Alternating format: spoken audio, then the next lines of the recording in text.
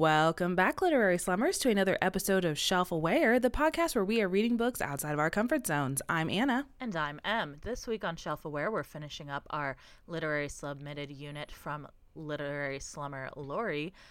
Thank you, Lori. Thank you, Lori, who suggested that we read gender-swapped retellings. And we started off with the Lady Sherlock series, Lady Sherlock Book 1. Then we went on to read the classic gender swap retelling of Twilight with Life and Death by Stephanie Honestly, Meyer. the most important one of our generation, surely. Probably. Yeah. And now we're wrapping it up with not the first book that we said we were going to read, in case you don't listen to our middle grade or, like series episodes. We mentioned in the last one that we did a whoopsie and we picked a book that hasn't been published yet and is not going to be out until early next year. Which, so looking forward to it. Yeah, but... it looks cute. So hopefully it is. But we won't know for several more months if we remember to read it at that point. So we read a different book in the same, I guess, imprint. Series. It's listed as like a series of books on like Goodreads and Storygraph called like the Remix Classics. I'm trying to look up who the publisher is of these. Something and something. I remember it's yes. 3 words and there's Fable and Friends. Let me see who the big publishing house.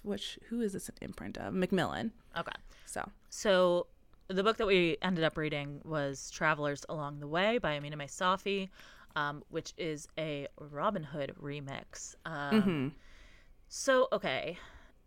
I have a lot of thoughts about kind of this book going in, but I almost feel like I should save most of them for the beginning of when we get into the book, even though it's not really like plot stuff. It's more like overall stuff, but it's just a lot of like, I feel like it's going to be a lot. So I will just for now say that my opinion of this book is it was generally fine, but I don't think it worked overall or it didn't work in doing what it set out to do. It was kind of making me think that, like, do I not know anything about Robin Hood? We have, of course, like, we have a group of merry men and women who are doing little thieveries, little fun mischiefs, and one of them does wear a green hood, but like how much of this is... I mean, her name's Rahma al-Hood, so I mean there's like, you get it, but yeah, overall is it Robin Hood? And it's interesting because it takes place like a little before like the traditional Robin Hood story is told, because like King Richard, he's kind of in this one, and then he is like kidnapped, and that is kind of like, well, not kidnapped, but like he's kind of held hostage. It had like a timeline in the back of the book where it's like, and then this happens, and that's when like the Robin Hood would traditionally start. So it's I don't think he's held hostage. Let me see in the back of the book. Let's see what she says. Maybe I'm wrong. I don't have the... I didn't know this at all about Robin Hood, so I was just kind of like, this is like a timeline of the Third Crusade. So yeah, they say Richard I of England returns home but is shipwrecked in the Adriatic Sea. He is found, captured, and imprisoned by Duke Leopold V of Austria. And incidentally, this is where the traditional Robin Hood legends began. So it's just like a little bit also incorrect, but that's fine. Like I said, I got a lot to comment about the Robin Hood of it all, and we'll get to it. Yeah. I just feel like I don't know anything about Robin Hood, but I liked what this book was trying to do. I enjoyed the like, if you take the Robin Hood out of it, it's kind of like, this is like a fun little road trip book that takes place in like the background of it is the Crusades and like the wars and stuff that are happening in and around Jerusalem. And so I thought it was a very interesting reading experience, but there was something about the writing, and this might be me because I had this problem too with the book I was trying to like read for my extracurricular reading, it's just like I couldn't connect with the writing. Like something about it was like I couldn't get fully engrossed in the story like I normally would. But again, that might just be me. I am a little bit sick this week, so my brain is not functioning as well as it normally would be, which is like not like at peak brain. It's not good anyway. But right. Add like some sleep deprivation because I'm coughing all night long. It's really bad. So I don't know if that was me, but yeah, there was just something about the writing that like put me at a distance from the characters and the events that were happening to them. And I like it. It wasn't bad, but it just wasn't like, this was like a solid, just like, it's a YA adventure book that's fine and it does its job, but it's not like, I wouldn't go out of my way to be like, you have to read this one. Yeah, I think that's where I sit with it too. Like there's nothing wrong with it necessarily, right? It's nothing that I'm like I didn't like this or whatever. It just wasn't my cup of tea. And I mean, we kind of joked about this when we were texting earlier, that like it's a road trip story and neither of us like road trip stories, and maybe we should have gotten the hint from the name of the book, but travelers along the way. Along the way of what? This road trip.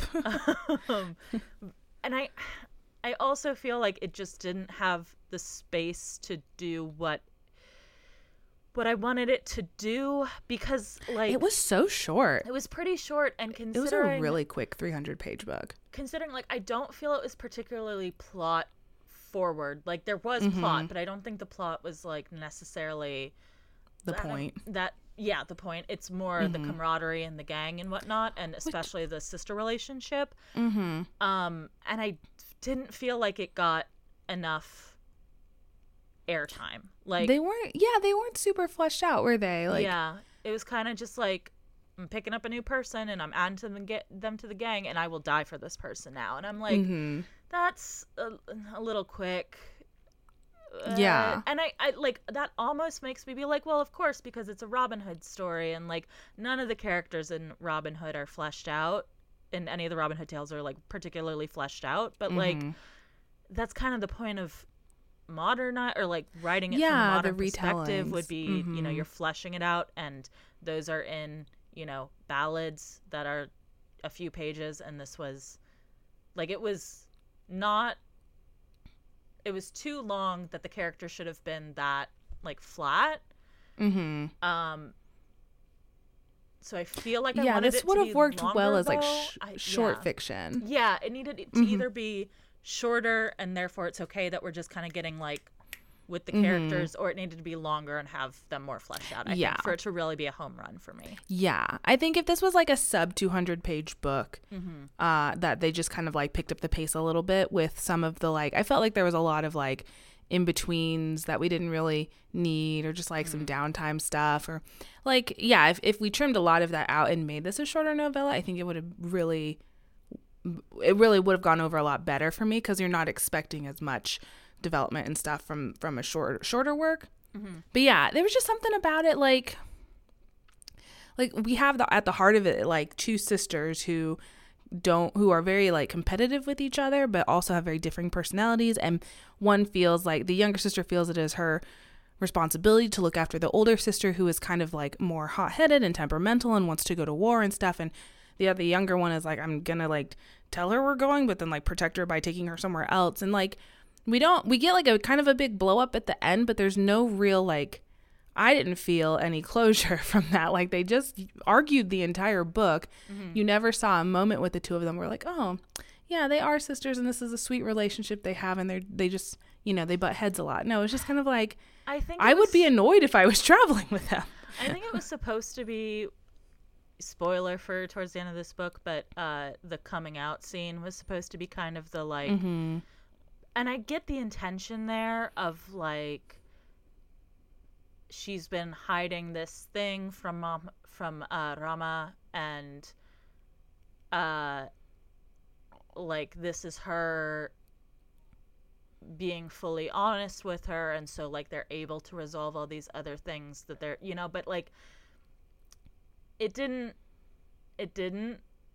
land, I don't think so. I don't know, it didn't really, their relationship was just kind of there.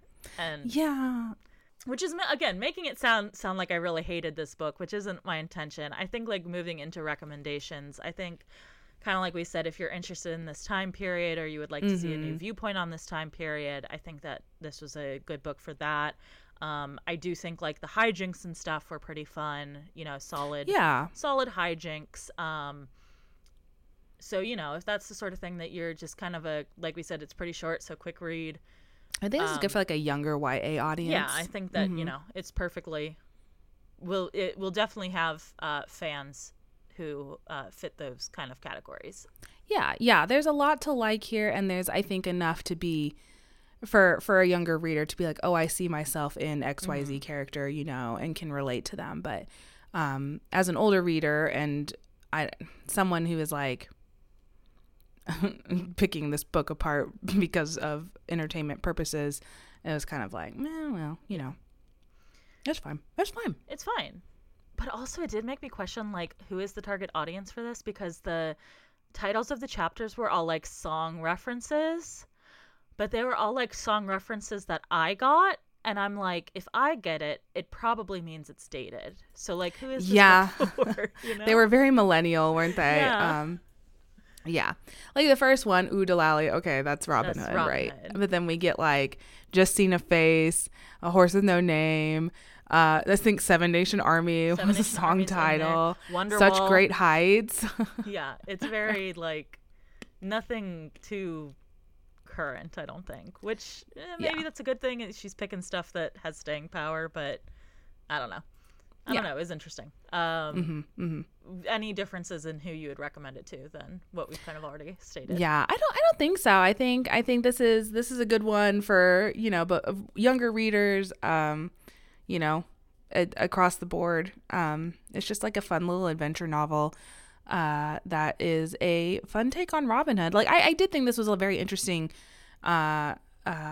retelling or remix, I guess, is what they're going with here with their branding, the remix classic. I do like the changes that were made, but yeah, I just wish we had some more time to sit with it and explore it a little bit more. I want to put a pin in what you just said, because that's almost exactly what I'm going to be arguing against in this first bit of. Oh, you don't like the changes? No, I don't think this was a retelling. Oh, yeah. I don't think this is a retelling or a remix. I think it was a retelling of a different book. It's fine. Oh, a different book. Yeah, I think so. Interesting. But speaking of different books, what have you been reading recently that you recommend? And I feel like you're going to steal mine. No, I don't think so. Okay, go ahead. If I do, I'm very surprised. Well, I tried to read this book, and I think I might have to put it down, but I think it is a good book. But like I said, I'm having a really hard time connecting with the text for whatever reason, and there's no reason I shouldn't like this. You know, I think the writing is very lyrical, and it is an interesting, mysterious horror story that's being told. Just for whatever reason, my brain is not functioning. So I got like a third of the way through this book, and I want to keep reading it, but I'm going to put it down for now. But if you want to pick this up and read it and tell me if I'm going to like it and should keep going, definitely do. But I started reading Heart Haunt Havoc by Freydis Moon.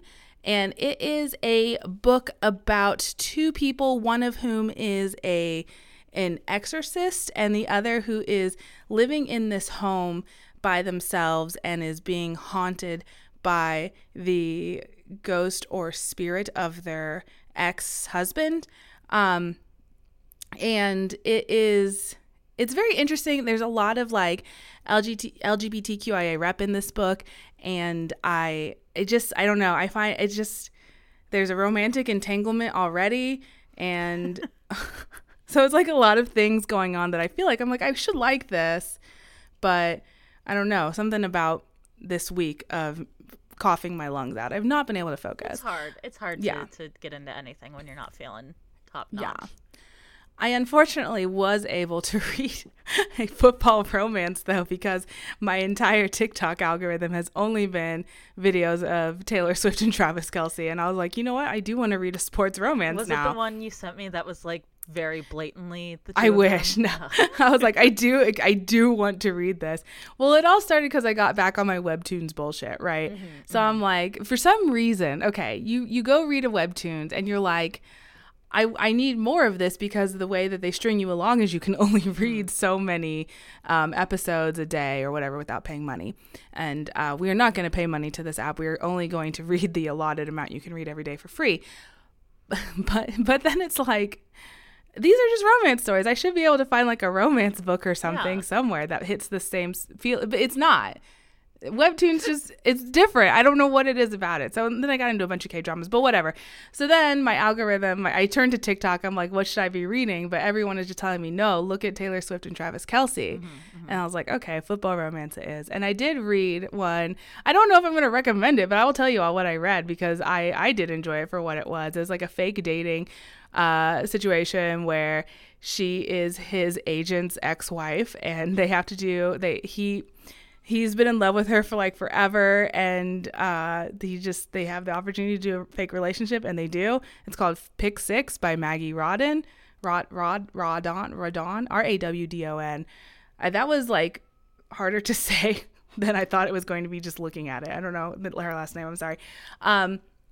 But I don't know. I don't know who I would recommend this to read it because it's very much like, these are my personal interests, and I don't know how many people overlap with my personal interests when it comes to these types of romances. But I just need to know how many injuries were in the book that someone had to be nursed back from. Well, there's one. They get into a fight at the beginning, and they both get injured, and they have like a little moment. But then like there's no other injuries. Like there's no football injuries. What's the point? All of it is like PR stuff that they're doing. But she is a museum curator, so there is like a little bit of museum stuff they got to do. They, it wasn't great, but it was exactly what I needed while I was laying in bed. I read it all in like one day, so not proud of that, but it was entertaining and lots of sex. So whatever. Hey. You know what? What are you reading that is actually relevant and good? Well, I've got one that's relevant and good, but I've got one that segues better with what you just said, which is speaking of lots of sex. KU did give me another 3 free months. Hell yeah! And I am churning through the rest of that Ruby Dixon backlog. Hell yes! And then the one that I actually, it feels like a cop out because we kind of already recommended it me twice at this point, but I think you twice also. We really like it, apparently. Continuing the Lady Sherlock series. Hell yes! Finished book 3. I forgot I read that. Yeah, that's why I was like, I bet you're going to steal it. Which we started this unit with, so I felt like I should mention it. Third book has been my favorite so far. They just keep getting better. Yeah. I don't know. Very I couldn't believe how it wrapped up. And I was like, I was not expecting that person to have done the thing. And yeah, it was, I know, right? Wild. It was so good. I can't wait to read the 4th book. But let's talk about this retelling and whether or not it is one. I want to just start by asking you, Anna, and you've kind of already said you're not sure / not a lot. What is the Robin Hood story? Robin Hood steals from the rich and gives to the needy. He takes a wee percentage, but he's not greedy, right? No, it's like they do the bow and arrow contest, which they kind of allude to here as like a teehee. We're not doing that. There's like a king who's not supposed to be the king. Like they're waiting for the guy to come back. Is like, isn't there? Is like the little. Listen, my experience with Robin Hood. Tell me as many facts about Robin Hood that you can. They all live in the forest. There's a maid Marian, and they. I don't. I guess that's all I know. Who does he hang out with? What are some of his friends? Oh, Marian, the John, little John. There's a rooster in the Disney movie. There is, and he's actually his name in the Disney movie is one of the Merry Men, and it does make sense which one he is supposed to be. Really? Yeah. Okay, because the point that I want to bring up here is that Robin Hood is not a story. Robin Hood is a character who exists in several different ballads across a long period of time, many of which contradict each other and does not have a coherent plot A to B to C. Oh, good. It's not just me. It's not you. Great. It's that Robin Hood is like, which is a problem I have with a lot of Robin Hood retellings that I've come across. I'm like, why are you bothering to do this? Because there's certain things that I think that we think are like canon to Robin Hood, and they really aren't, right? Like where he shoots the arrow.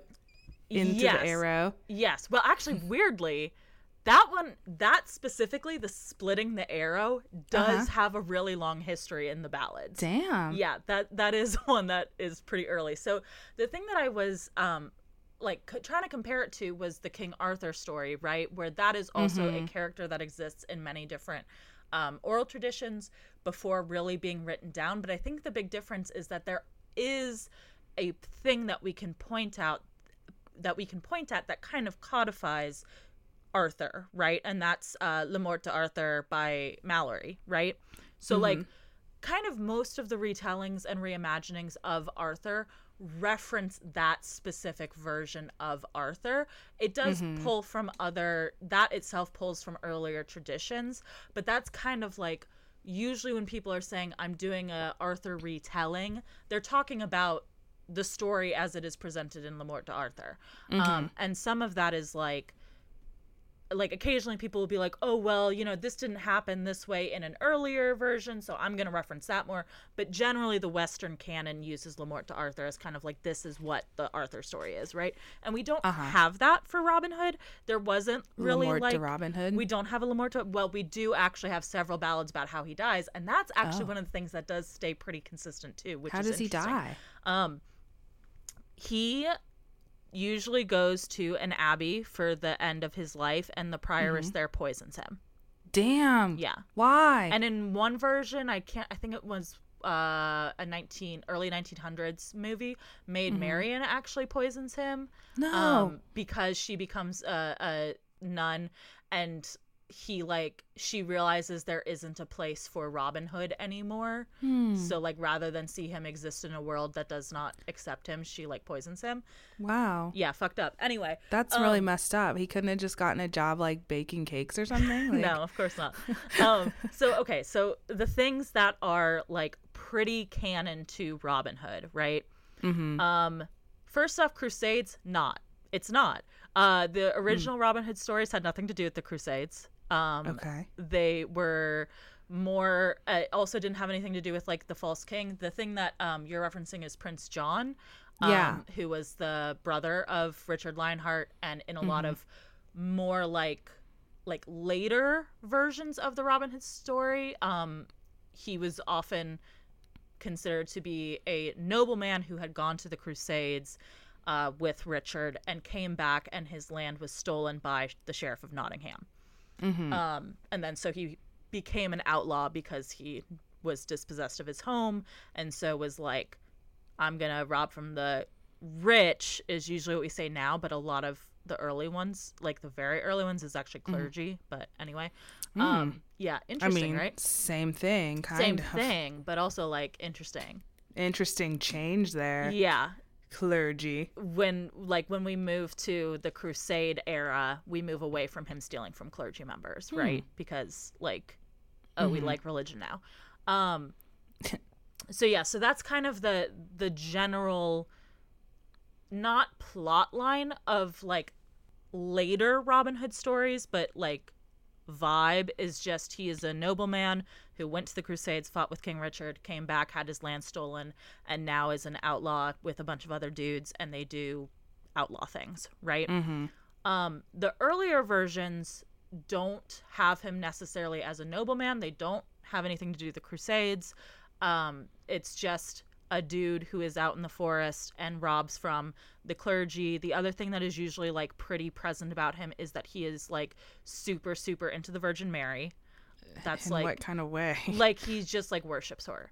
Oh, okay. Which I would kind of, this is me speculating on like stuff I haven't looked into super a ton, but I would kind of speculate that the early connection of Robin Hood to the Virgin Mary and like the way that he is used as this like forest figure kind of harkens to pre-Christian worship of like mother figures being actual like a deity, like that's kind of the vibe I get from it, that maybe there was some like pre-Christian stories, myths, legends, whatever that kind of influenced like this. A mother goddess kind of. Exactly. Okay, that's kind of my thought, but I don't really have evidence to back that up at this point because I haven't looked into it. I'd believe it.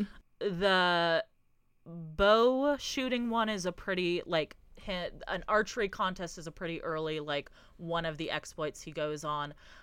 Little John is one of the earliest, like, named merry men who there's record of, so he's kind of an early addition. Maid Marian did not come up until way later, and she's kind of a bastardization of a different Marian who was involved with, like, May Day, basically, was a figure around that who eventually got linked with Robin Hood in, I think, like, the 1600s.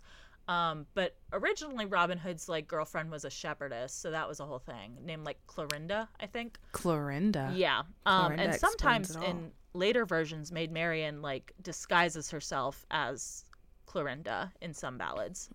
So yeah, very weird. Yeah, I don't know about that. Yeah, there's a lot. I like the one where they're all foxes. It's uncomplicated, unmessy. So there's not really any other through lines aside from he wears green, he is good at bows. He's good at the bow. He is in the forest and he steals. Like, that's kind of it, right? Damn, so like Hunger Games could be a Robin Hood retelling? Kind of, if she wore more green, I think. Yeah. And kind of with that in mind, I was looking at this book and being like, how is this Robin Hood, right? Okay, so like you said, we got green. She wears green. Okay. Yeah. She's good at shooting, but I don't think we really see that a ton. Just in this once. book. Yeah, just kind of the once. She talks a lot about it, but she only uses that bow once. Right. And then I was like, okay, well, maybe there's, like, references to specific ballads or specific versions or whatever, right? So there's a couple, but so getting into the plot, and I know I'm talking a ton here before we even talk about the plot, fine. but we're not going to have that much to say about the plot, I don't think. Yeah, but it's a road trip novel. Yeah, it's essentially a road trip novel where she picks up a few different friends along the way, right? So she starts off with her sister. I don't know who that is supposed to be. I have no fucking clue what parallel that's Angry little supposed to Xena. be. Yeah, I don't know who Xena, like, Robin Hood, I couldn't find any reference of any sibling for Robin Hood that hangs out with him. There is one of his merry men, Will Scarlet, who is occasionally in ballads referred to as his nephew. So, like, Robin Hood has a sibling, but, like, he has that some sibling, family somewhere. Yeah, that sibling doesn't hang out with him. So I'm like, I don't know who Xena's supposed to be, right? Then we've got Tenny, who is the most, like, clearly one of the merry men, right? Because she's Little John.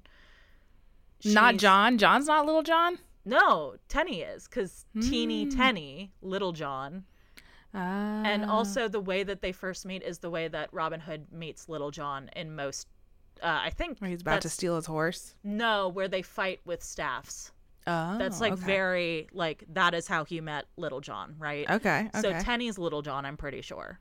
But he's not that close to, or she's not that close to Tenny. So, like in the sense of, like, she will die for any of them, sure, but, like, there's, like, one sentence where she, like, declares that, like, Tenny is the closest to her other than Zenny, but it's like, or Zenna, but I'm like, that's because you literally picked her up next and you've only known all of these people for, like, 3 weeks tops. Right. And then I'm trying to remember who comes next. Viva. Viva, I have no fucking clue who she's supposed to be. I thought maybe Friar Tuck, but then, like, John shows up, and John is a not paladin. Chaplain, but not chaplain. Templar. Oh, yeah. Well, he's trying to be a Templar. He's a chaplain, too, but he was, like, in with the Templars. Yeah. So I was like, maybe he's Friar Tuck? I don't know. None of them particularly he's, like, their healer guy. Friar Tuck. Like, the closest thing I can make it make sense for Friar Tuck is that it's Viva, but, like, the way that I'm making that make sense is wild, because the thing that I'm like, okay, she's Friar Tuck because she's the smart one, which isn't really Friar Tuck, but it's like, that's kind of the like priest thing of, like, oh, the priest who doesn't do fighting but does do other stuff. Yeah. Except Friar Tuck does do fighting, so, like, that doesn't super make sense. But Friar Tuck's thing is that he has a pack of dogs that he sets on people in some ballads. Oh, cool. So I'm like, maybe that's, like, the fire, right? Like, fire is her, like, Friar Tuck's the one who does area of effect spells. Yeah, totally. So maybe she's Friar Tuck. I don't know. Maybe. And then we've got the paladin. Who's not a paladin, but I'm going to keep calling him a paladin. The chaplain. I don't know who he's supposed to be either. My best guess was that he was either, there's a tradition in recent Robin Hood stories that Robin Hood has to have a Saracen or a Muslim like teammate, like one of the merry men is like a Muslim. And that's been kind of a thing since the 70s, right? So like I'm wondering if maybe she was like, oh yeah, there's always the Muslim, so they're gonna have a Christian, right? But that's not really like, that doesn't have a very long-standing basis with the Robin Hood myth, so that doesn't super make sense. And then my other thought was that maybe he was Friar Tuck, and that was as good as I could get on him. And then we've got Majid, right, who is Marion, ? But doesn't really function in the same way that Marion does, except for like one of the stories that is, again, fairly recent. I think it's 1800s, that has Marion act as a spy, basically. And then the like Sheriff of Nottingham, I guess, is supposed to be Isabella. Maybe. And then it's like, is Richard or is Saladin Richard? And then how does Richard fit into it if Saladin is the Richard figure or the Edward figure, depending on if you're going the pre-Crusade version. So overall, it's just like it's not a one-to-one. There's no one-to-one. So the only really thing connecting them is that there's a bunch of people and she shoots an arrow one time, and that's pretty much it. And then also like the stories of Robin Hood are almost, and this is kind of, I'm like, maybe this is intentional, but like Robin Hood is kind of antithetical to a road trip story because he very explicitly lives in one place. He just hangs out in the woods. Yeah, he specifically lives in like a specific woods. So that seems like we're not doing that even a little bit. And then I was like, and I'm so sorry, again, I was trying to think in my head of what the woods were called, and all I could think of was 100 Acre, and I was like, that's not it. I know that's not his. What are the woods called? It's the Sheriff of Nottingham. He's Robin of Locksley. Sherwood Forest. Sherwood Forest. There it is. Thank you. Yeah, 100 Acre Woods, Sherwood Forest. Same diff. Same thing. Get at us, Britain. We're really good at books on this podcast. So then I was like, okay, so like this is the story of a person involved in the Crusades who is trying to return home, right? Like that's her thing. She wants to go back home. But she's trying to be done with the Crusades, but she keeps getting drawn back into crusade-y things. And actually ends up, spoiler alert, being the reason that this crusade ends, which is wild. And there's also a whole plot of like having to rescue her love interest. And I'm like, this is way closer to Ivanhoe. Why is this not just an Ivanhoe remix? I don't know of Ivanhoe. I don't know anything about Ivanhoe. Yeah, it's like a knight comes back from the Crusades and gets involved in some like drama revolving around various different people. Does he go on a road trip? It's more of a road trip because he's trying to like come home from the Crusades. Dang. Maybe we should read Ivanhoe for our next unit. We should not. And I don't think Ivanhoe's good, and I don't think this book is like a one-to-one with Ivanhoe either. But it's closer to Ivanhoe than it is to Robin Hood. So I'm very confused. I mean, I guess like the thief thing is specifically Robin Hood. Yeah, and there are times when they take from either religious figures or the rich, and they do give it away to those more in need. Ivanhoe is also does disguises and also is like about trying to defeat injustices, and also has stuff about religion because there's a whole like fairly major character who's like Jewish, and it's a whole thing. So I don't know. It just I'm like I feel like Aminah May Safi had the idea for a book about the Crusades, and the imprint that she has already worked with on other books was like, hey, we're doing this remix series, you got anything? And she's like, I want to write a book about the Crusades. And they were like, can you make it Robin Hood? And she was like, I guess. And then this is what happened, because it just doesn't read even a little bit Robin Hood to me. Yeah, it's got enough to say, like, maybe. Yeah, and it's like, I feel like that's totally fine as like a concept, to just be like, what if a Robin Hood like figure, but in this situation instead, right? Like, that's fine. But then like the fact that some of the merry men have like more of a one-to-one, where I'm like, that's clearly supposed to be Mary and that's clearly supposed to be Little John, but then most of them don't. It doesn't make sense. I'm like, I don't know, make one of them a bard and then it's Alan a Dale. Like, I don't know. Bring the chicken. Yeah, which is the rooster's name is Alan a Dale. And it's very funny to me to think of a rooster named Alan. It's a people name. That's not a rooster name. What are you doing, rooster, going around called Alan? Anyway, that was my 30-minute rant on why I don't think this is a Robin Hood remix. I think it's just like a story that winks at being Robin Hood. Excellent. In the meantime, if you have any books, I mean, we could talk about it a little bit, the plot, I guess.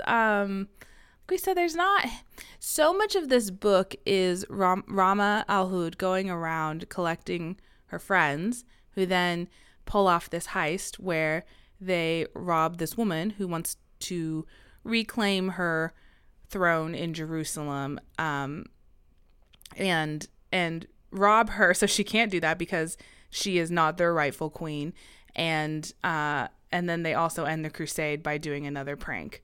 Very good. It's pranks and shenanigans. I did read a review that said that this book, they thought that everyone got out of all of their like tricky circumstances way too easily.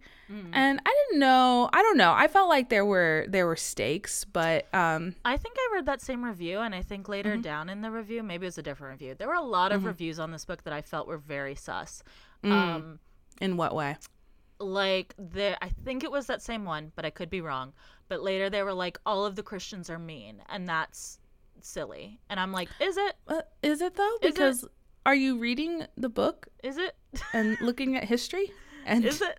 Is like, it? The point was basically like, oh well, it's fine that there are evil Christians. Like, I'm not saying there can't be evil Christians, but like some of the Muslims should also have been evil. And I'm like, nah, that's fine. I think that we didn't do that, actually. I think it's probably fine. I think probably the like 800 other books that have evil Muslims in it probably should cover you for what you're looking for. Yeah. You guys got John in this book. He's like this big, lanky white guy with blonde hair and blue eyes running around with all of these like like some of them are Muslim. One of them is from Spain. Another is from like is from the mountain region, Mongolian. It's just like two Muslim characters, two Muslim characters, one Mongolian character who I don't think specifies their religion, but she says like she worships the sky and the earth and a nature religion of some sort. The Vita is Jewish, and then Majid is also, what is Majid? I think he's a different type of Muslim. Oh, yeah, that's right, because there's the whole thing about them being Sunni and Shia.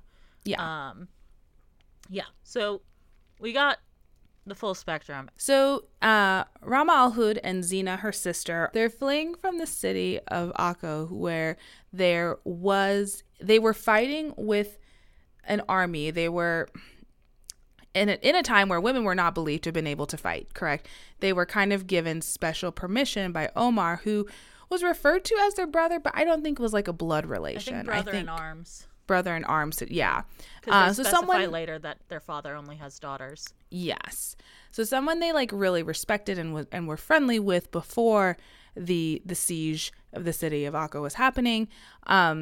But so basically, the siege is he can read the signs and be like, okay, things are going to go bad. You girls need to get out of here, and I command you. Like, he uses his authority over them. He's like, I command you guys to escape the city and head to Jerusalem. Presumably, Xena translate this as like, oh, so that we can continue the fight there.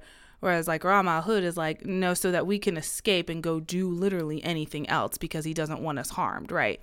So the two of them kind of have like these differing thoughts, but they're like, we got to escape either way. Xena's feeling all kinds of like, what is it when you feel bad towards someone? Anger, yes, but like there's like a word that starts with. What does it start with? I think it's just the letter R. Resentment. Oh my God, it's been a long week. She feels a lot of resentment towards Omar for what she thinks is not believing in her abilities to stay and fight, right? So they're fleeing the city. They have to put on disguises. They do a thing where they pretend like that Rama al-Hud is a soldier and she's taken Xena captive and she's marching her through enemy camps and stuff. And eventually they come across this really beautiful little pony. And Rama al-Hud is like, I love this horse. It's a beautiful horse. I'm not going to steal it because clearly it is a well-loved horse. But I just need to stop and admire this horse. And this woman steps up. I was continuing to try to match marry men to characters. The horse, I think, would be Will Scarlet because the horse's name is Red. And I was like, is that I guess that's a reference to Will Scarlet. That could be. It's the closest I've got. The horse belongs to a woman named Tenny, who she is a very strong fighter, but then like later on, spoiler alert, we also find out that maybe she's a princess. It's a princess. It's fine. It's fine. It's real cash. She's like, I really didn't want to go back and do the whole princess thing. I kind of just wanted to like be out in the world and hang out and vibe. And like by joining you, that was kind of my reason to keep doing that. And Rama was like, then don't leave us. And she's like, all right, cool. So like, do they need a princess, Tenny? Do they need you at home? Like, do you have siblings that can take up the mantle for you? Like, I thought the implication was that she was going to be wanted back home to use to do a wedding and get some bargaining chip there. Oh, and in that case, Tenny, stay out. Yeah, stay out and about. It's fine. Because I believe Tenny is from the Mongol dynasty, right? Mm-hmm. And I think she says who her like father is maybe at one point. I could be making that up, but I'm pretty sure she says her dad is, or possibly just that the leader of her people is Temujin, which is Genghis Khan. Oh. So I think she's kind of important. I think she's Genghis Khan's kid, I think is what is happening. Wild. There. Yeah. Because he had like a lot of kids also who he used for making marriage alliances and stuff. So like that kind of falls in place. I'm pretty sure Temujin, Genghis Khan, however you want to refer to him, was in power during the Third Crusade, but I could be wrong on that. When was the Third Crusade? When was this book happening? Let me look at the timeline. It started in 1191 CE. Okay, so this would have been before Genghis. So he was doing stuff at this point, but wasn't technically the emperor at this point. Yeah. I had a hard time kind of grounding this book in time, mostly because it's not like a time period I'm very familiar with, but also because it was like really loosey-goosey with the times in between meetings of characters. Like, they just be like, and we were traveling. Yeah. And then we met a person. And then we were in a city all of a sudden. It took place in the space of, like 2 months. Because based on the Siege of Acre was in, I believe, July. And the signing of I can't remember the name of the treaty, but it's the treaty that gets signed at the end of this book that is the treaty that ended the Third Crusade, which is in September. So this is not a long time period. Just for context. That's what we're dealing with. So after we meet Tenny, we meet another horse. This horse is the most beautiful horse anyone's ever seen. This is like the horse. And they see it being mistreated by whoever is handling it at the moment. And Tenny and Rama al-Hud both have like a reverence for horses and a respect for them. And so they see this and they're like, this is an injustice. We have to steal this horse. They do steal the horse. My best guess is this horse is, I don't know, maybe much. I'm not really sure. I'm not sure. We're really Which animal in the Disney movie is this horse? Is it a horse? Were there any horses in the Disney movie? I don't know. I feel like no, right? Did they ride horses in the Disney adaptation of Robin Hood? I think they might have. Did they? That's weird. Hold on. I don't know. Disney horses. No, they didn't, because they must not have, because the scene where Prince John is in the carriage, it's being pulled by like elephants that are like soldiers, not like horses. It's like an elephant and a rhino that are just standing up and like pulling. Yeah. Okay. Yeah. Gotcha. So I think probably horses don't exist. They just wrote them out. They're like, is this too much to deal with? There's no horses in this movie. Wonderful. So they steal the horse. Bad idea. It was Queen Isabella's horse. Who's Queen Isabella? She's this woman who at some point in time was the Queen of Jerusalem. And through the entirety of this crusade, has lost that throne, wants it back. And is in the background trying to do all this like manipulating and stuff. It was weird because like in this book, right, or just like as a person, you want to be like, yeah, a woman should like take the power back from these men, but then you have to like zoom out and be like, not this one though, not this situation. Don't root for her. It did feel a little like, because I also don't think that Queen Isabella, and I haven't looked super into it, but I don't think she really did much of any of the stuff as described. Like, I don't think that there was any implication that she was ever plotting to this extent, you know? So it is kind of weird to take a historical figure who is a woman and be like, she's power hungry and gross and we hate it. And again, this is kind of getting to what my ask was for this one, which we definitely didn't accomplish even a little bit, which was just one of the characters is gender swapped instead of all of them. Yeah. Because I definitely think she's supposed to be the sheriff of Nottingham, right? Like that's almost certainly what's going on here. So it's, Robin Hood's a girl, so we need a girl villain, right? And I'm like, yeah, but you just had King Richard right there. You could have just made it King Richard, you know? You could have just had King Richard do it, yeah.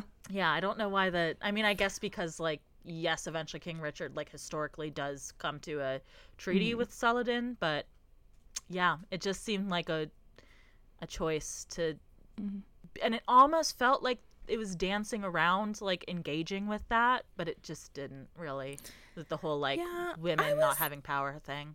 Really kind of thrown by these, like, we get these third person chapters kind of mixed in where it's all of the like European kings and queens POVs basically. Yeah, I think we also get Saladin's at one point. Yes, yeah. So like all of these like royal figures, we get third person POVs from them, whereas the rest of the book is like first person, typical young adult, right? But I don't know how I felt about that. Like, I could understand the ones from Queen Isabella because she's kind of like set up as our main antagonist to this group, but like everyone else, I'm like, this is kind of weird. Not weird storytelling, but like jarring to me. It felt like, again, that Aminah Safi had an idea to write a book about the Crusades and had done like a lot of research into the Crusades and wanted to talk about these like historical moments, like the slaughter of prisoners by King Richard and then the resulting slaughter from Saladin. Like that's like a real thing that happened, right? That's not invented for this book. So it felt like she had done like research into the Crusades and really wanted to talk about that, but then was like having to do a Robin Hood thing on the side. Yeah, whereas like the Robin Hood and Band of Merry people were like, they were a little detached from all of that until we get the execution of the prisoners, right? Mm-hmm. Like, it was just kind of like, here are things that are happening in our background that are affecting our life, because like this entire region is at war at the moment, and we were fighting in that war at one point, but I just like, they were kind of like, I don't know, they just, the only tie they really had to these characters was the accidental theft of the queen's horse. Mm-hmm. And then it's snowballing from there. But yeah, I don't know. There was just something, I just wanted more or less. More or less. It should have either been like a Foley that this is taking place in with the background of the Crusades, or they needed to be more tied into the political machinations from the beginning, because the way it is, it's just like, whoops, we stumbled into a coup situation. Yeah. Which is a lot. Whereas it could have been just remove the whole thing about like how they saved the Crusades and just have them not do that part. And it would have also worked, I feel like. Mm-hmm. But yeah, as it was kind of and like, the ending felt like so rushed to me. They were like, we're gonna do this one last hijinks in order to bring peace to the region, and then the book was done. I was like, oh, it worked. I guess that worked without a hitch. And again, I think it's like the historical context of, if you happen to like know about the Crusades and be like, yes, that is a treaty that did work for a little bit of time. But like, if you don't, and then you have to like go look that up, it kind of takes you out of the book a little bit. Okay, so we have the horse, we have Tenny, we meet Viva next, who they come across her. She's just kind of walking down a path, and she's very distinct because she's naked completely, and so they're just, Rama Hood has to just be like, excuse me, can I ask what your whole deal is? They learn that Viva is Andalusian, and she is kind of on her own in the world at the moment. Again, just like doing a lot to talk about how like displaced and disrupted everyone's lives are by these continuous wars, right? And again, we've become accidentally topical with our book. Again, our book choice. It started with Titanic, and we just haven't stopped being accidentally topical. But it's I think it was touching on that, but again, didn't like, and maybe this is because like it is a YA novel, and like how deep do you want to get into that in this book that's reading for younger audiences? But I don't know. She's just kind of like, yeah, I don't have any family. I'm gonna pal around with you guys, and does eventually become the love interest of Xena. Which is, if this were like an AO3 tag, it would be like squint and you'll, or like blink and you'll miss it sort of ship, yes. You know, like it was definitely not the focus. I thought it was an interesting choice to have that through the, like, have the main character of the book kind of like be unaware that that's developing, even though like it's very obvious to the readers, and then have like that coming out scene through the lens of the main character who is like in a heterosexual relationship. I was just like, I don't know. Yeah, I mean, I think it was maybe disappointing to me because my only knowledge of Aminah Safi's like other works before this was Tell Me How You Really Feel, which is a sapphic romance, like contemporary. And all of her other books are contemporaries. And so I kind of had the idea of her as like specifically a queer author who writes like queer stuff. And so and also this gets tagged as like LGBTQ rep. And I really don't think if you're looking to make a book or a list of LGBTQ rep, I probably wouldn't put this one on it. Not because it's bad or because the rep is bad, just because it's pretty irrelevant to the overall everything. It's very like it's very much in the background, and like there's a lot of like shoehorning of the characters getting paired off in this book, which also I was like, why did we need to do this? Because the princess ends up with the next dude that we're going to talk about, and then I guess technically we should have mentioned Majid already because he was... Oh, yeah. I forgot about Majid, honestly. He's a childhood he was such friend. nothing. He's a childhood friend of Rama and her sister. And they meet back up during the siege of... Rama's always had a crush on him. And Rama's had a thing for him. And he's like, I'm going to let you go. I'm not going to get you guys in trouble. And then, like... kind of he falls in with Queen Isabella after the horse thing, and he's supposed to hunt down the thief a little bit, and then he like finds her and is like implied that he's with the assassins, like the assassins from Assassin's Creed that are against the Templars situation. He's like, I'm not one of them, but I'm with them. It's like, okay, so are you one of them? What's your whole deal, man?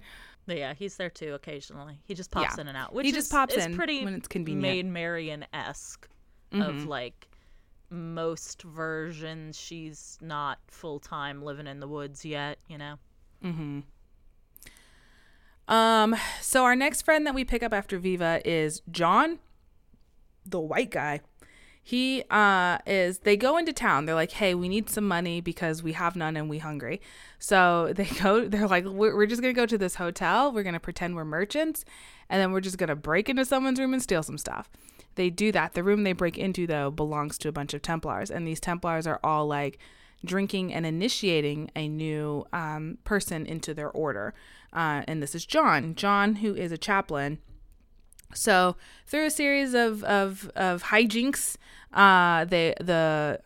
Rama convinces all of the Templars to drink this very potent alcohol, I think is what it is, that basically knocks them all unconscious. They tie them all up, steal all their stuff, and then run off. They're like, haha, we did it. They tie them up, or they get them knocked out, but then they take them out of the hotel room. Yeah, which, like, why?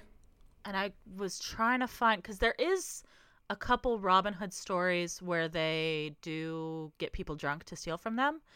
Solid plan. But I don't think I could find anywhere, like, getting them out of the room was integral to the plan. So I was like, what was the point of this?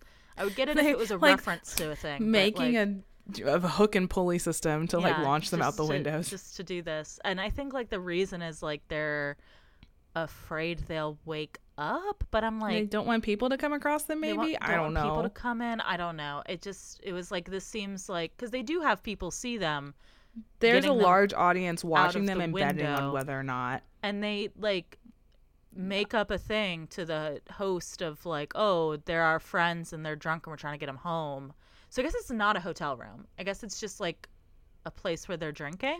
Maybe like, like at a tavern, maybe like they have a private room in the back. Maybe that's what's going on. But then even still, I feel like it would be easier to explain, like, if you get caught with your hand in their pocket versus you got them all naked in the alleyway behind. Yeah.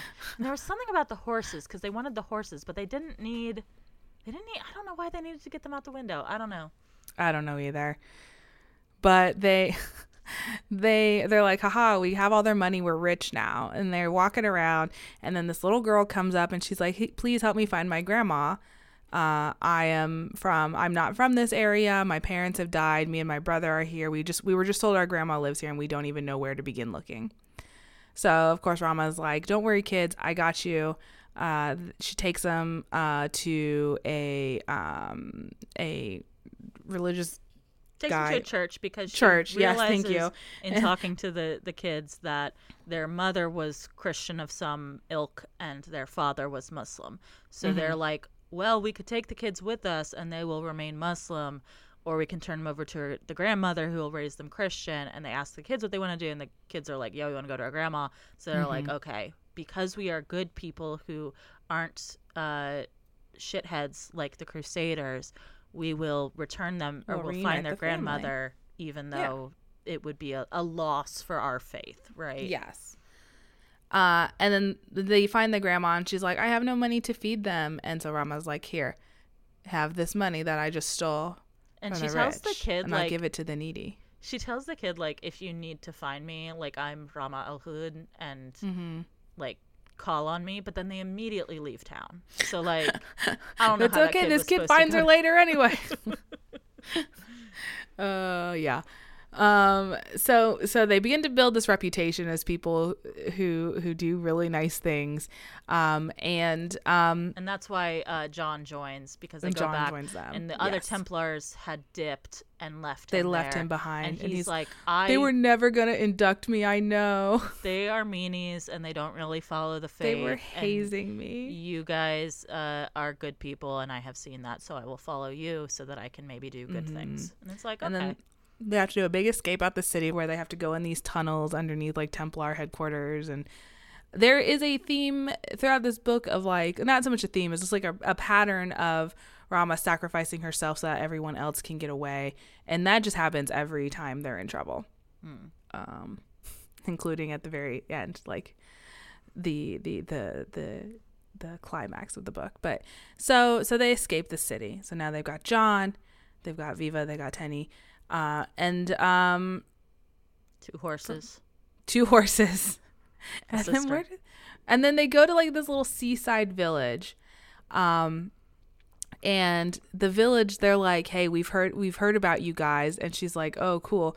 Here's all the stuff that I stole while I was underground in this Templar place. You can use it to feed your village.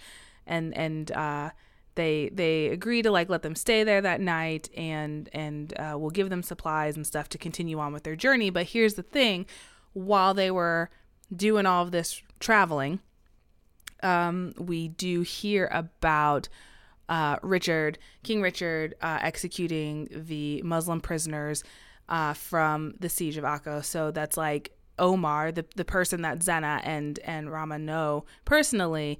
They assume that he was one of the victims, and so they're very upset. And the leader of this village is like, well, I also have another tidbit of information for you. Queen Isabella is going to be passing by here, these mountains, in 2 days' time.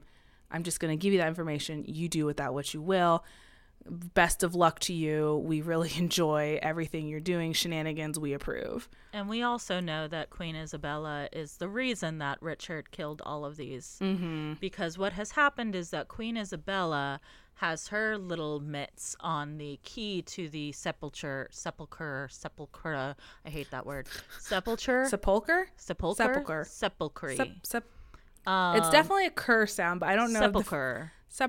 Sepulcher. Oh, let's look it up. Sepulcher. We listened to this audiobook. I know, but I listened to it at like almost 3 times speed. So. Sepulcher is what the Google man says. Sepulcher. Okay. So she has the key to the sepulcher that the Christians need to worship at in Jerusalem, and Richard thinks Saladin has it and is preventing Christians from worshiping, and Saladin is like, nah, and that's what's going on. And so Queen Isabella is trying to make it so that like basically she's got the trump card here of being able to get that sepulcher back open. Mm-hmm. And I think she's got some sort of like plot thing about like making Richard think it's more Saladin than it is, so that like he'll keep fighting Saladin so she'll get Jerusalem back or whatever.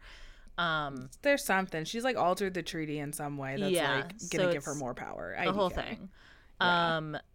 And so that's why King Richard killed a bunch of people. But like again, I feel like that's kind of undercutting the historical like terribleness of men, that like and making it seem like a woman did it all. Yeah, no, he that's not what happened. That's on him, man. That's on him. He decided to execute a bunch of people for no reason. Like but we get our revenge on Isabella. Okay, so they pretend to be these tea salespeople in the mountains as the crusade is passing by, and there is a whole series of things where they've set up this like kind of explosion, whatever, it doesn't matter. They get this giant chest of treasures from the caravan and they flee with it in the night. And when they open it up later, they're like, wow, look at all this money. Oh no, there's a peace treaty in here that was going to stop the war. And some keys? What? Okay. So they don't know what to do. They're just going to hang out in the mountains for a while they think of what they should do. Majid shows up again. That's his name, right? That's what I've been saying. Majid? So. Okay. I don't know why. I just second guessed myself there. Majid shows up. He's like, hey, I tracked you. I got to let you know that Isabella's big mad and is sending people out to find you and kill you. Well, no, take you back to the capital so she can torture you, essentially, because you've embarrassed her. You stole her horse and you stole all her money, and she's big mad. So what are we going to do? And she's like, well, I guess we're going to have to do another mischief in which I stop the war. And they say, okay, my job. We'll go with you to do this war stoppage. Or maybe Isabella's supposed to be Prince John in the later versions because it's like a false king thing. But also I'm just like... That was kind of the impression. Yeah, because it's like someone trying to assert their claim to a throne that doesn't... But like none of these people, like they're all King John. Yeah. So... They're all of them that. I don't know. Prince John's all the way down. Prince John, the phony king of England. So Isabella finds out Majid is a spy. She takes him. She's like, I'm going to take you captive and lure Rama al-Hud here, and then capture him because she thinks, of course, the thief is a man. She's like, I'm going to capture him because he will surely come after one of his band of merry men.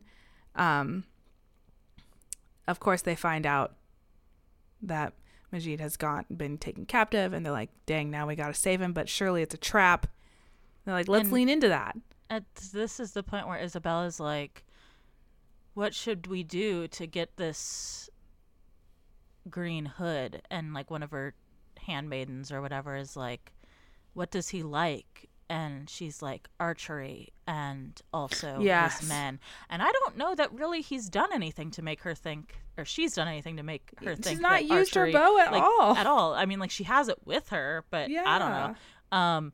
And then so she's like, well, should we have like an archery contest? And Queen Isabella's like, no, that would be dumb. Like, okay, so I think this is supposed to be the archery contest because in a lot of more recent versions, part of the archery contest is also saving Maid Marian. Yes. But usually more in a like from Prince in Tights. Yeah. No, Men in Tights. Yeah, I think usually the vibe is more like saving her from having to kiss somebody else versus like saving her because she's going to be executed. So I tried to see if there were any versions that had Maid Marian almost get executed, and I don't think there are that I could find. So they pull off this plan where they just pass out so many green hoods to everyone. They're paying people to wear green hoods. And then as they're about to hang Majid, Rama stands up. She's like, I got you, man. And she shoots her bow and arrow finally and severs the rope just as they're hanging him. So he falls and he's able to scurry away. That's cool, I guess. Yeah. Then Queen Isabella's like, get this green hood. Get this fool. And they're like, there's hundreds of green hoods. What do we do? Everyone is in a commotion. People are running everywhere because Queen Isabella's like, kill them all. I don't care. Kill all of them. This is the point of my anger I'm at right now. Again, this is not a thing from Robin Hood as far as I know. Women this is from Spartacus. They shouldn't be in charge because they're so hysterical all the time, right? Like it felt like this was like there are so many things in this book that I'm like, this isn't a Robin Hood thing. This is an XYZ thing, right? Like, whereas like, this is an Ivanhoe thing, or even like this is a Spartacus.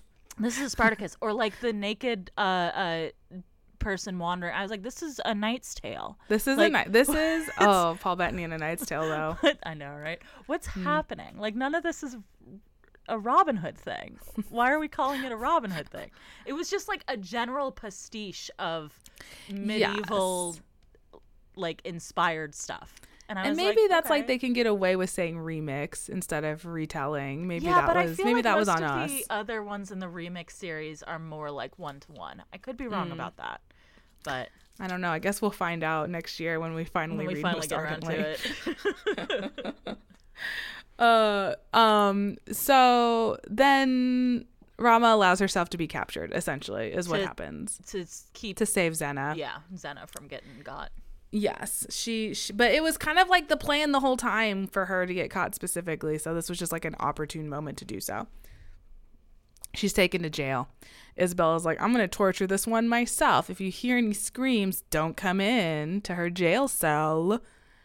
Rama gets a one-up on Queen Isabella and steals her little seal. That's what they need this whole time. What they were after was this little seal so that they could make a new peace treaty, and put whatever they wanted on it. But they needed the seal of a royal to do it. And so luckily this queen just has it on her all the time. And they have a little scuffle in this jail cell, and Rama snatches it and then flees the prison. And all these guards are like, get that girl. And she escapes them all. She's fantastic. And she meets back up with her group.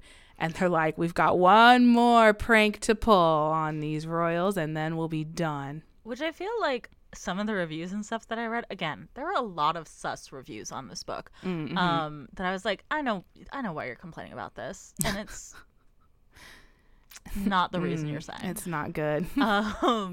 But like a lot of people you're were like, looking at it through one very specific lens. Yeah, a lot of people were like, oh, she's a Mary Sue and she just gets away. I'm like, yeah, that's the only Robin Hood like quality she has. That's what Robin Hood does. He always gets away. He just gets away with everything, and he's smarter and better than everyone else. And it's not that he's coming up with plans ahead of time. He's just so really quick-witted, right? Like that's the point. That is the one thing where I'm like, yeah, this is a Robin Hood. This is Robin Hood. Yeah.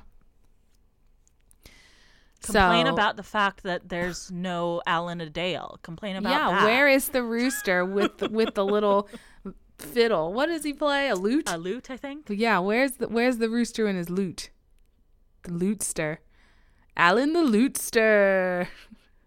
Their last prank is what they're going to do. Final prank. They go to Saladin and they're like, hey, man, we got this peace treaty. You want to meet with these people? And they're like, yeah, but we need a translator. And Rama's like, I'm a translator. And they're like, cool. And then they sign the peace treaty that they created, Rama and her band of merry people. Doesn't she... and the Crusades are over. Doesn't she, reveal to Saladin the thing about the keys?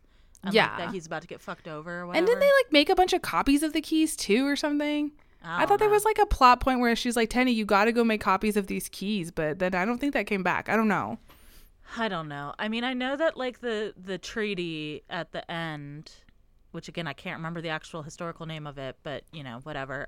It's the terms that were at the end of the Third Crusade was basically like Saladin gets to keep everything, but he has to let people come and pray in Jerusalem. Was pretty much what it was, and I think that was all thanks to Rama al-Hud. Prayer was supposed to be at the Holy Sepulchre, and that's why they maybe were distributing the keys. So it was like Isabella couldn't.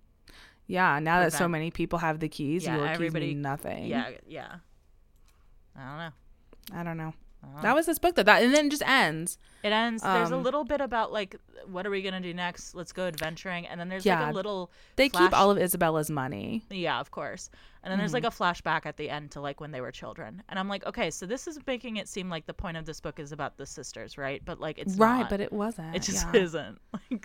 It was just it was the shenanigans this group got up to.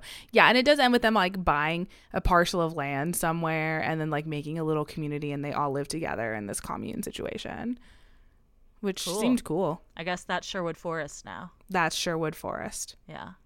So there you go. 100-acre woods right there. The 100-acre woods. The 100-acre woods. She got it. I got there. Got there. But yeah, there was nothing wrong with this book. It was just not wasn't for me. Yeah, it wasn't as deep as it could have been, perhaps. How deep is this book? How deep is this book? But we're done with it. We're done with it now. We're done with the unit. I guess final thoughts on the unit. While I feel like there are more gender swap retellings, but when you Google it, it's hard. You get the same 5 books over and over again. I don't know why. So I think it's definitely a genre, a trope, an idea that I would keep reading, certainly. I think that the trope works best when it is saying something about gender and why. Yeah. Why is it different when I tell it this way? The things that were more important to this book was the race and religion changes. Like, that had something to say. I don't feel like the gender really had anything to do with anything. Yeah, I agree with that. And as I've already said, I don't think this is actually a retelling. So, like, yeah, it's a remix of a lot of things. It's a remix of just medieval stuff, I guess. Yeah. I actually don't even really know if all of those things are medieval period or not. I feel like some of them aren't, but whatever, who cares? Anyway, next week we will be kind of wrapping up, but not really, but continuing with the spookiest thing for Halloween, of course, the Hunger Games. Terrifying. Mockingjay. The week after that, we will be continuing my unit on spooky demon possession or various possession books. Anna, what are we reading for our classic example? Guess what? We're reading The Exorcist. Oh, who could have seen it coming? We're reading The Exorcist by William Peter Blatty. So awesome. Come back for that. It's on Hoopla, by the way, both the audiobook and ebook. So I was like, blessed. Well, for you maybe, and not necessarily at my library. I hope it's at yours too. Remember, Hoopla works different for us. Hoopla works in different ways. In the meantime, if you have any books or units you'd like for us to cover on the podcast, either because you think we'd love them or hate them, you can tweet at us at ShelfAwareCast or email us shelfawarecast@gmail.com. As always, thank you to Ben Cope for the use of our theme song. You can check out his YouTube channel in our show notes below. We are also on all of your favorite podcast aggregating platforms, so if you haven't followed or subscribed to us on one of those, you definitely should. Otherwise, I'm going to steal your horse. You're going to be so embarrassed on the world tour? The world tour. Stage, the world stage. You will be so embarrassed. The world tour. The world tour that you're going to go on with your band. If you use Apple Podcasts or Spotify, we'd very much appreciate a 5-star review. But if you don't, that's all right, because you are allowed to talk about us anywhere on the internet you like. In the words of Aminah Safi, then what do you want?